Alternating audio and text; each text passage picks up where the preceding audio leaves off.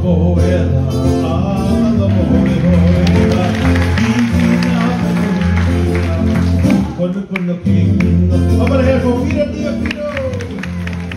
Aloha. Today, I'm inviting you to a taste of traditional Slaki guitar music offered up by George Kohumoku and two of his students. But first, I want to share a little history of Hawaiian Slaki guitar.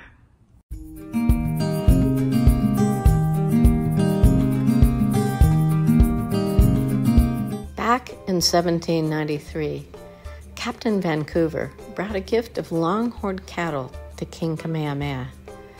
The king, delighted with his gift, placed a kapu or taboo on their slaughter so they could multiply, and multiply they did.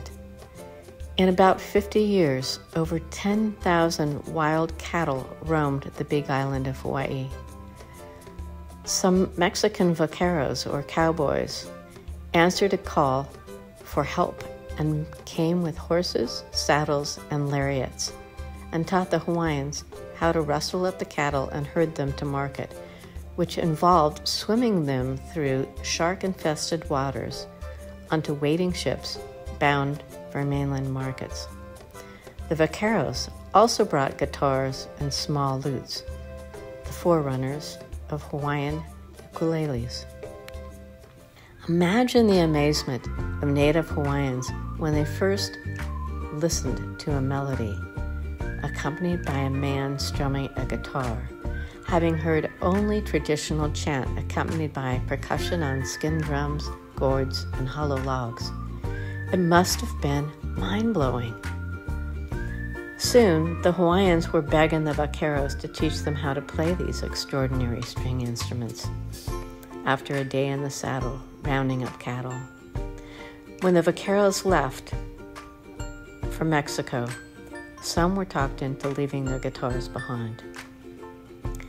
It didn't take long for the Hawaiians to forget how to tune their new instruments, so they came up with their own tunings, typically an open tuning, which means a simple strum produces a chord.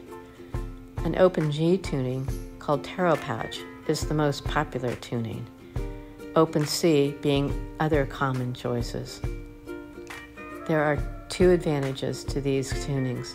Fretting across the fingerboard will produce all the different chords needed for that particular key. Lowering or slacking the bottom keys produces a melodious sound and can have the effect of two guitars playing simultaneously.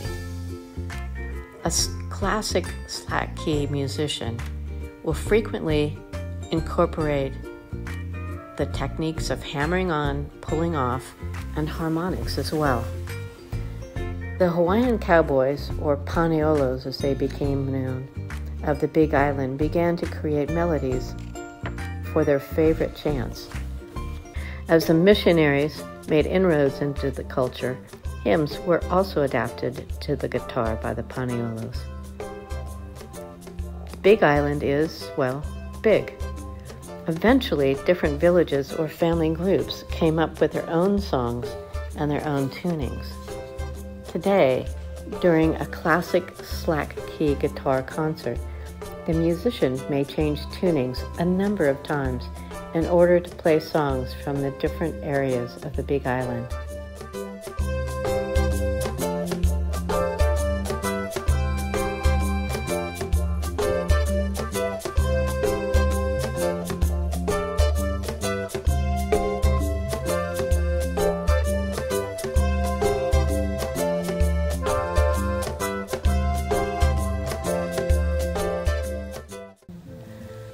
The other day, I went to a concert put on by slack key guitar master George Kohumoku with a couple of his students on ukulele.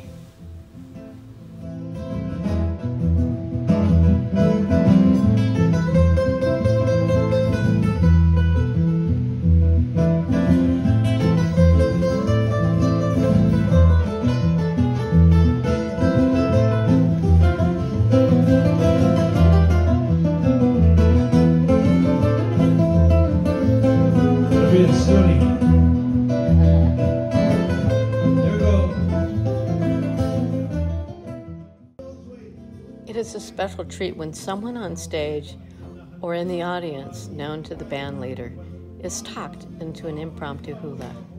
Most Hawaiian youngsters learn the movements to many traditional Hawaiian chants or classic songs. These hulas are not forgotten and can be recalled with delight and humor. Make the body so strong. How about that one more time?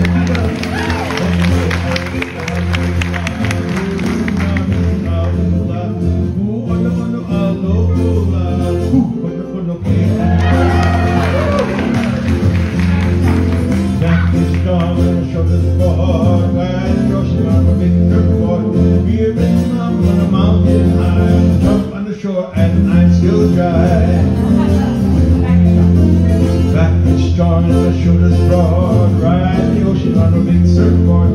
Beard in the mountain high. Jump on the shore and I'm still dry. Now the story. Ina mai kuwana la, ia mai au kapoela.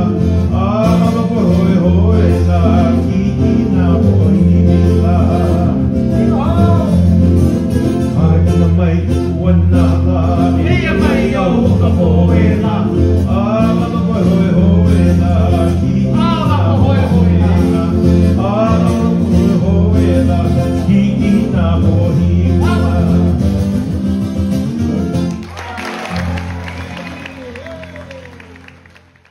Uncle George and friends were treated to a standing ovation at the end of the evening, a tribute to their mastery and their authentic generosity. I hope you enjoyed this little taste of Hawaiian slacky guitar, one of my favorite types of music. This is Divine Conversations with Bonnie Meyer. See you next time.